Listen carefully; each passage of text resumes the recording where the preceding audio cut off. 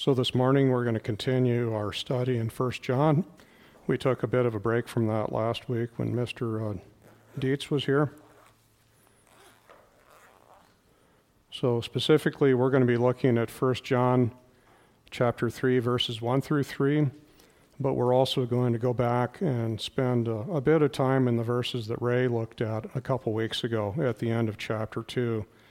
So Ray had finished that study in chapter 2 with a message focused on the necessity of our righteousness, and that was something that resonated in me, and I've been chewing on that since then, and certainly fed into the study. But John tells us that we must continue in righteousness because it's a birthright. We are to remain in Him, as he says in Scripture, Him being Jesus. Now, this is a message that's difficult to hear, and it's more difficult to put into practice and continue with it, this idea of being righteous. As Ray described, we must be living in righteousness. In Ephesians 6, Paul instructs us to put on the whole armor of God, including the breastplate of righteousness. So we know this is a key aspect to our life, our walk with Christ. And it's difficult and convicting to think of our sinful self in this way. As we more readily identify with Isaiah's description and reaction of being in the presence of God. And this is found in Isaiah 6, chapter 5. Isaiah says, "Then I said, Woe to me, for I am ruined, because I am a man of unclean lips, and I live among a people of unclean lips. For my eyes have seen the King, the Lord of armies." And the context for this is Isaiah is having a vision, and he's in the throne room of God, and he recognizes how unworthy and how unrighteous he is at that time, and it really it affects him. But as we think about righteousness, let's consider and praise God that righteousness is not of us. Righteousness is not what I can generate myself, but Scripture shows us that it's given to us through Jesus Christ our Lord. So John, throughout 1 John, speaks in very direct and simple terms, and they're not clouded in theology or expanded upon in a gradual development. Matter of fact, they're repetitive, and this repetitive directness is what makes this teaching so difficult to deliver or to hear.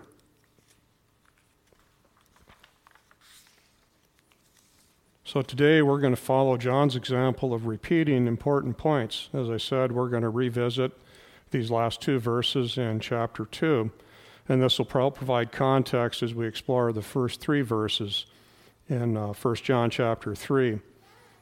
So, and although today's message is expository and it's centered on a group of verses that I'm going to present in context, it's still subject to errors being contributed by me. And I have a passage I'm going to read from a commentator that reflects on that, as how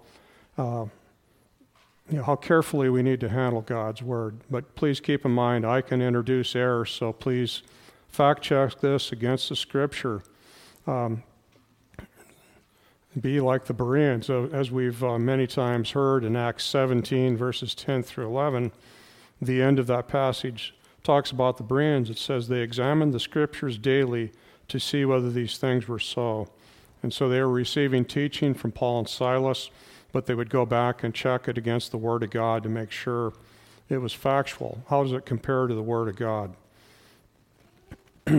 So let's go into our text this morning. We're going to be looking at 1 John. We're actually going to back up, and we're going to pick up at chapter 2, verse 28, and we're going to read through verse 3. "Now, little children, remain in Him, so that when He appears, we may have confidence and not draw back from Him in shame at His coming. You know that He is righteous. You know that everyone who practices righteousness also has been born of Him."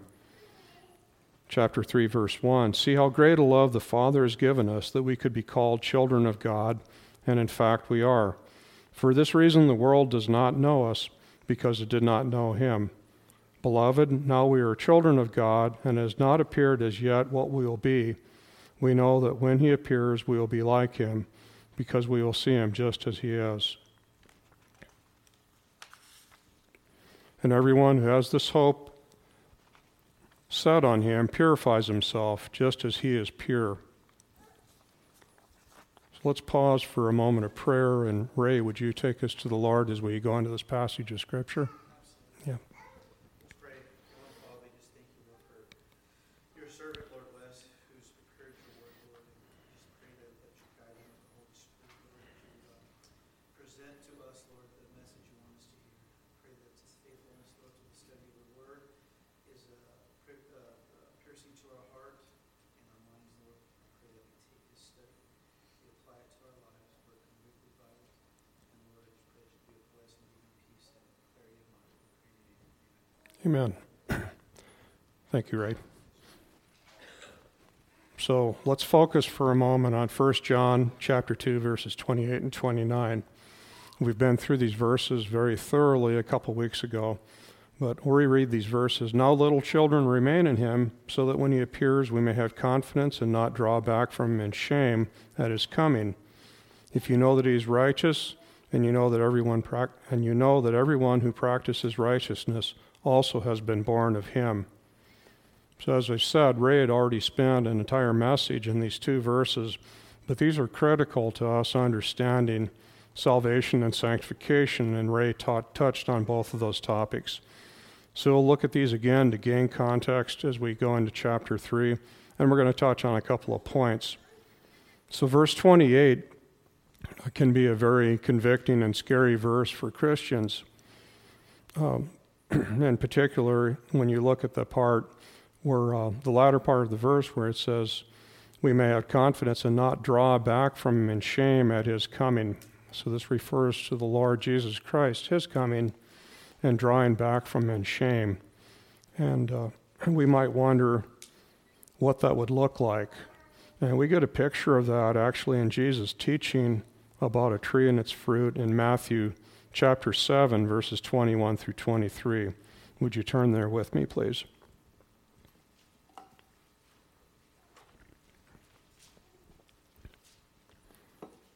Matthew chapter 7, verse 21.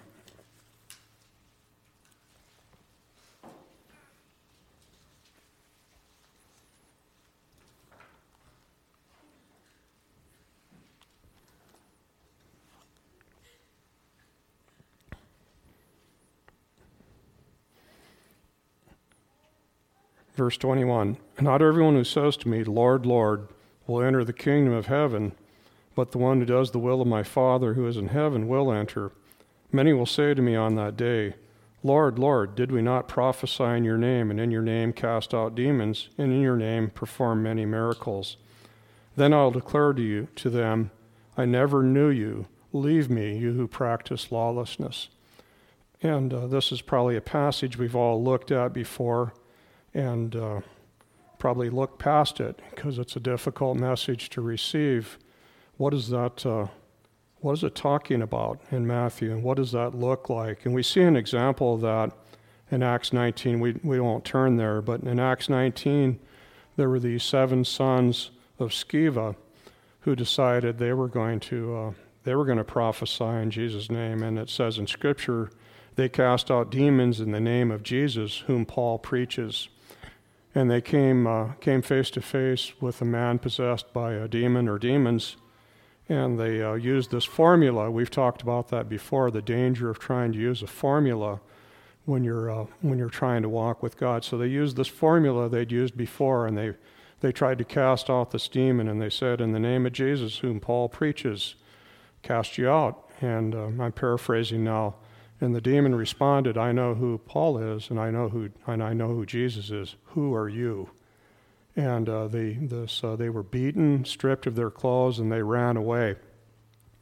So they were trying to practice,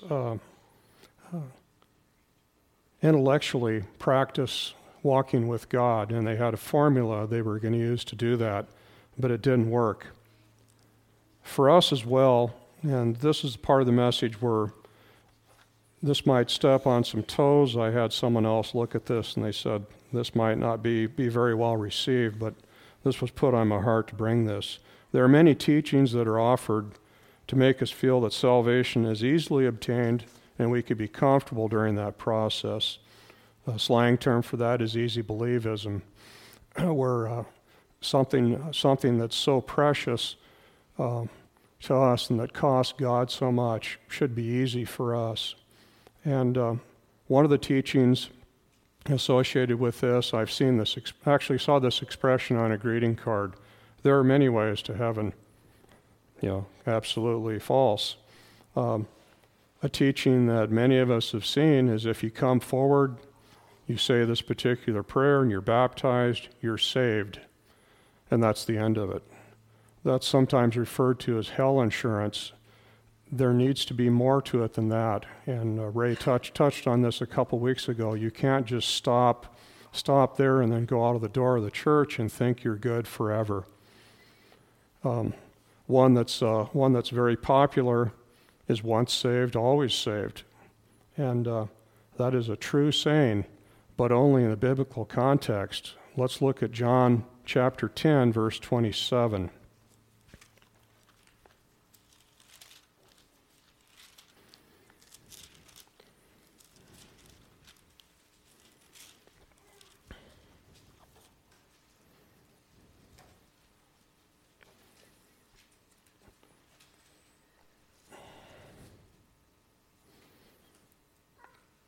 Many times what you'll hear quoted here when someone is referencing this teaching is they'll clip out part of verse 28 and say, "No one shall snatch them out of my hand," referring to Jesus, or verse 29, where no one is able to snatch them out of the Father's hand. These are true facts. These are written in God's Word. But they can be taken out of context. And if you look at the overall passage of what's going on here, Jesus is actually excluding the scribes and the Pharisees, who were full of righteousness. They were full of teaching, but it was self-made righteousness. And so he's telling them, "You're not my sheep." He's just finished telling them that. And it picks up in verse 27, or let's go to verse 26. "You do not believe because you are not of my sheep." He's speaking to the scribes and Pharisees. Verse 27, "My sheep hear my voice, and I know them, and they follow me."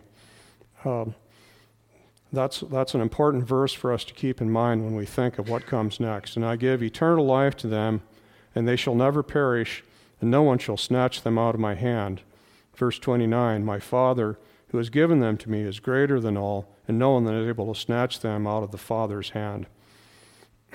So these can be great comfort and great assurance to us, but we need to keep this in context. And I hope I haven't caused anyone to turn off at this point and not hear the rest of the message, because I've challenged maybe a concept or teaching that's very, very near and dear to them. I'd ask you to hear this out, please. So another type of teaching that's used is to take someone who wishes to be saved and say, "Okay, we're going to read these selected verses and we're going to follow the Roman road to salvation." The implication is there's no need to read the rest of the book. We're just going to pick these things out that we need to lead you to where you need to go.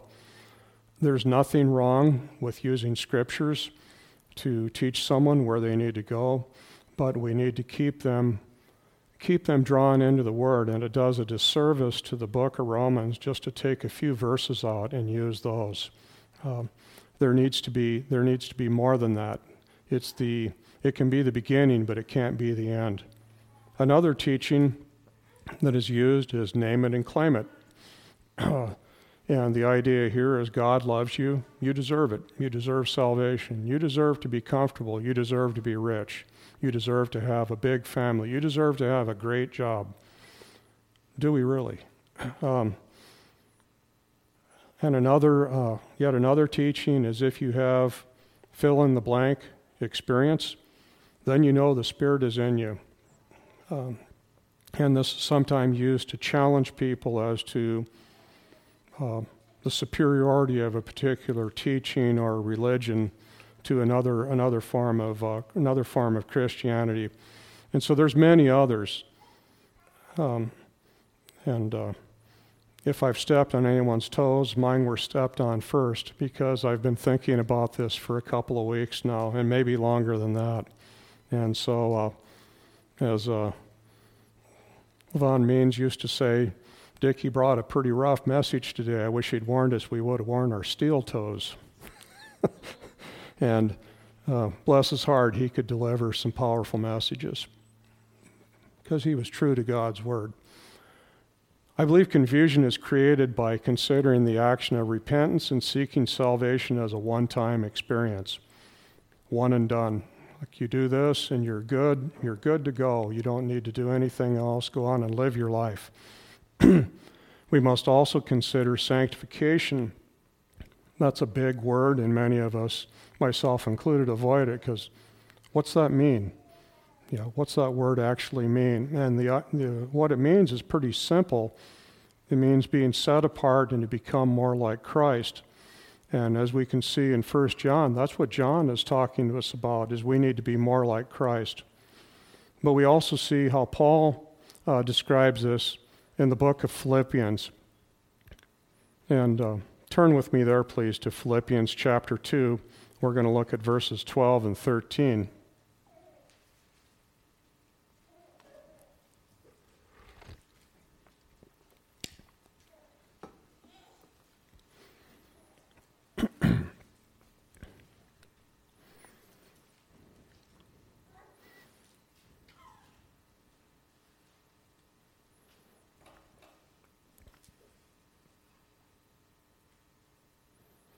Philippians chapter 2, verse 12. So then, my beloved, just as you have always obeyed, not only in my presence only, but now more in my absence, work out your own salvation with fear and trembling, for it is God who is at work in you, both to desire and to work for his good pleasure. Consider that expression, work out your own salvation with fear and trembling. I don't think I've ever heard a message preached on that before, focused on that, because it can be a confusing thing to us. We can look at it and say, well, wait a minute, I'm already saved. I don't need this verse. I'm just going to go on and read further in this book. But what is Paul telling us here? What is John telling us in 1 John? It's our nature, human nature, to seek shortcuts and to find easy solutions to actions that require a significant amount of work. Some of that is good. That's called ingenuity. But why would we think that something that's so important, such as salvation, could be anything less than life-changing and a lifelong action? It's not one and done. It's not, I said this prayer and I'm good for the rest of my life. That's why John says in verse 29, everyone who practices righteousness also has been born of him. So you look at that and you say, everyone who practices righteousness has been born of him, and the him is referring to Jesus. So that aspect of practice righteousness implies an active and continuous action, much like a legal practice. Someone who's engaged in a legal practice does that actively. So active and continuous righteousness is the assurance of being saved and being in Christ. That's what John is telling us. Righteousness cannot be achieved by our own actions. I spent a lot of time in my youth wondering if I was good enough to be saved. Part of that was just natural doubt. Part of that was the particular church or faith that I was involved in. But we also see in a much more dramatic and painful pursuit of repentance, Martin Luther punished himself with floggings, with that idea of how can I get to the point where I'm right? How can I walk with Christ? And he would punish himself with these beatings, these floggings, and other things, with the idea of I need to get myself right with God.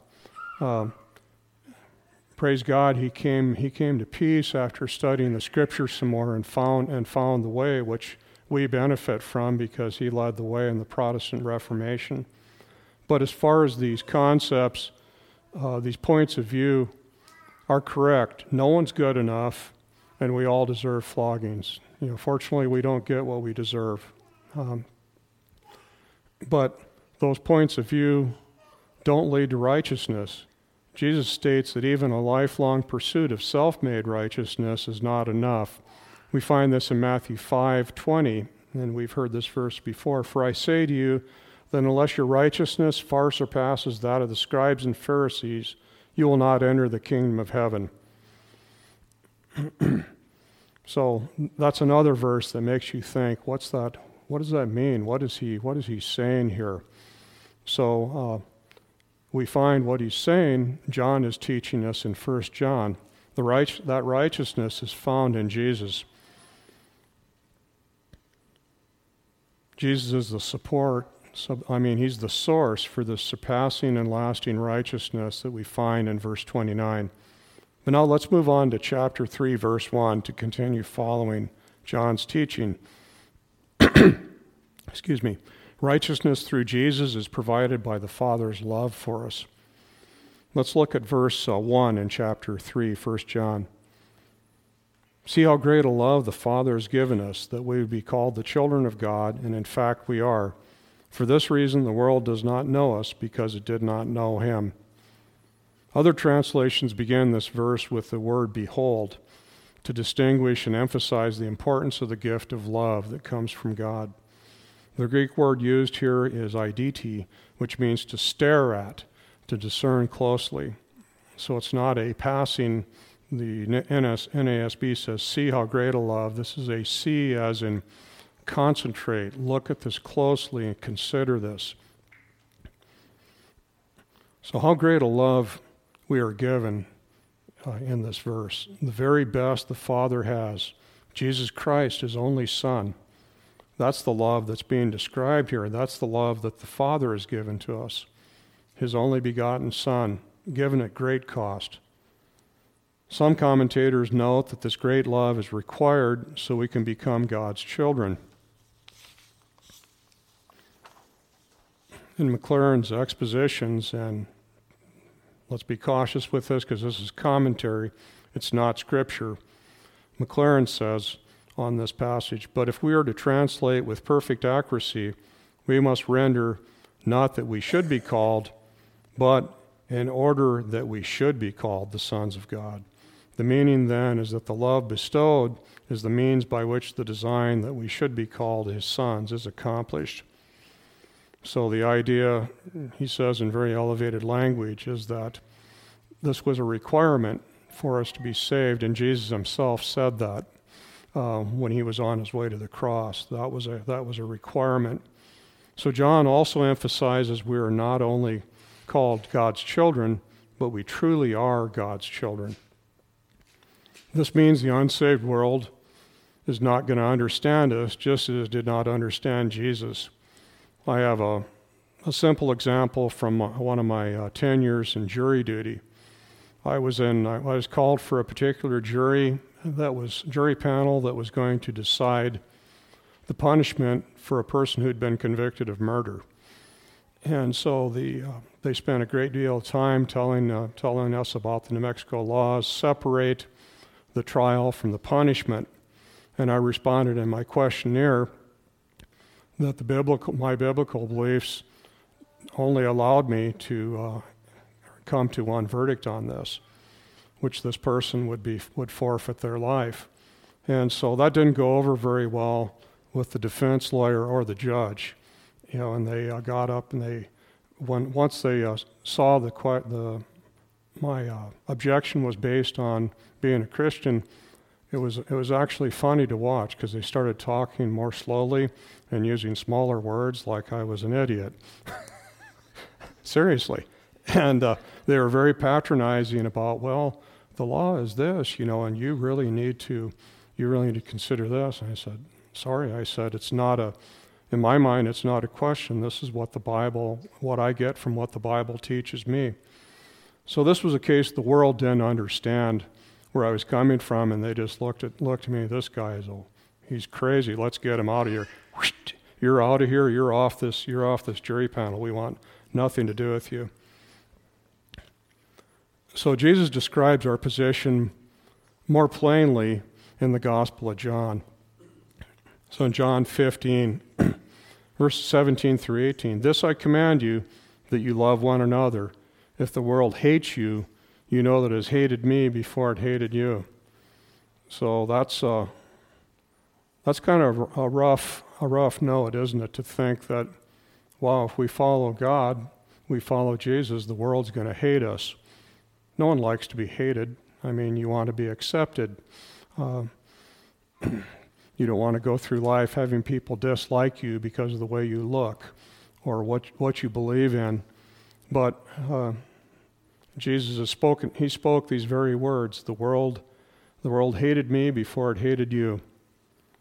But so that's a difficult thing for us to take on as well.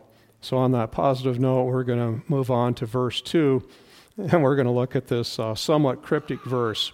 This is can be difficult to understand. 1 John chapter 3, verse 2, we are children of God. Behold, now we are children of God. It has not happened as yet what we will be. We know that when he appears, we will be like him, because we will see him just as he is. Okay, that's pretty clear. Let's go on to the next verse. No, I'm not trying to make light of God's word, just my understanding of it. Because when I looked at it, I was like, wow, what is he saying here? And, the temptation is, well, I'm just going to read on. But let's glean, or I'll share the little bit that I gleaned from it. So John again repeats, we are children of God, but moves from the future tense he used before, which was we would, to now we are. That's an active tense. So now we are children of God. When these things are repeated in Scripture, it's assurance of an important point that we need to comprehend. It's not because John forgot what he said in verse 2. He's emphasizing this. But as verse 2 continues, it becomes more difficult. What does this phrase mean that starts, it has not appeared as yet what we will be? So, again, I have a couple commentaries. This is not Scripture, but McLaren's commentary perfectly describes the difficulty I felt in trying to elaborate on this verse, because I really didn't know what to say. What does this actually mean? So McLaren says, I have hesitated, as you may well believe, whether I should take these words for a text, meaning as a message. They seem so far to surpass anything that can be said concerning them, and they cover such immense fields of dim thought that one may be well afraid lest one should spoil them by attempting to dilate on them, or to dilate meaning to expand on them. So, as McLaren says, he hesitated to go further into this verse because all he could do was spoil it. He couldn't really explain it. Matthew Poole, in his commentary, helps us understand why this verse is so cryptic and difficult to understand. Matthew Poole says, again, this is commentary, it is yet an unrevealed thing, as in Romans 8:18. A veil is drawn before it, which is to be drawn aside at the appointed season of the manifestation of the sons of God. So it's something that's not for us to understand at this time. At some point we will understand. And Romans 8:18 really reflects that as well. For I consider that the sufferings of this present time are not worthy to be compared with the glory which shall be revealed in us. So Paul in Romans also points ahead to a future revelation, just as John is in this verse. And so since the latter part of this verse is prophetic, we need to use childlike faith and accept this marvelous truth that we're going to be made like Jesus. We don't know how that's going to happen or what that's going to look like. So the full meaning of this verse will be made clear to us at the second coming of Jesus. And so I decided at this point I'd leave the mysteries of verse 2 to the next teacher. As Owen and I, one of our co-workers used to say, good luck with that, when you'd encounter a particularly difficult problem. So we're going to move forward and we'll conclude in verse 3. So 1 John chapter 2, verse 3. This verse is about purification. And everyone who has this hope set upon him purifies himself, just as he is pure. And so as we look at that verse, if we weren't humbled by the realization that we need to be righteous, this concept of a sinful man or woman needing to be purified should do it. We should be pretty humble after we read this verse. And as I'm saying this, please don't think I'm saying this because I've arrived at these behaviors, like I've mastered this and now I'm lecturing you guys about this. I've just had more time to think about this and to be convicted of the difficulty of being righteous, of being pure. If we think we could arrive at purity on our own, consider the standard of purity as Jesus Christ himself. So as we stop for today, let's consider this verse 3 is not a prophetic instruction for the future, but what do we need to do to purify ourselves? So as we close, it's humbling to think about the simple and yet complex teaching of John. He speaks to us as children, and yet there's very difficult things and some things that soar to the clouds in terms of us trying to understand.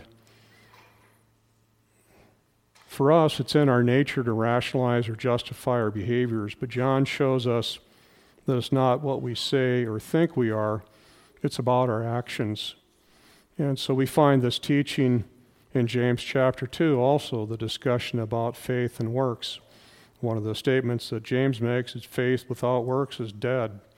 So it isn't that works save you, but you have to have both. So our actions show whether we're obedient to Scripture, and it also shows the state of our heart. Lord, we thank you for this time we had in your word, and just, Lord, thank you for this difficult and complex teaching that John recorded through the Holy Spirit. Lord, help us to understand, help us to practice these things, Lord, to practice righteousness, to seek how to become pure, to seek to become more like your Son, Jesus Christ. Lord, if I've said anything that confused anyone or was an error, I just pray that would be stricken, Lord, and would just settle to the floor with the dust and wouldn't be taken away, Lord. We thank you for your word, and we thank you for Jesus, our Savior. It's in his name we pray. Amen.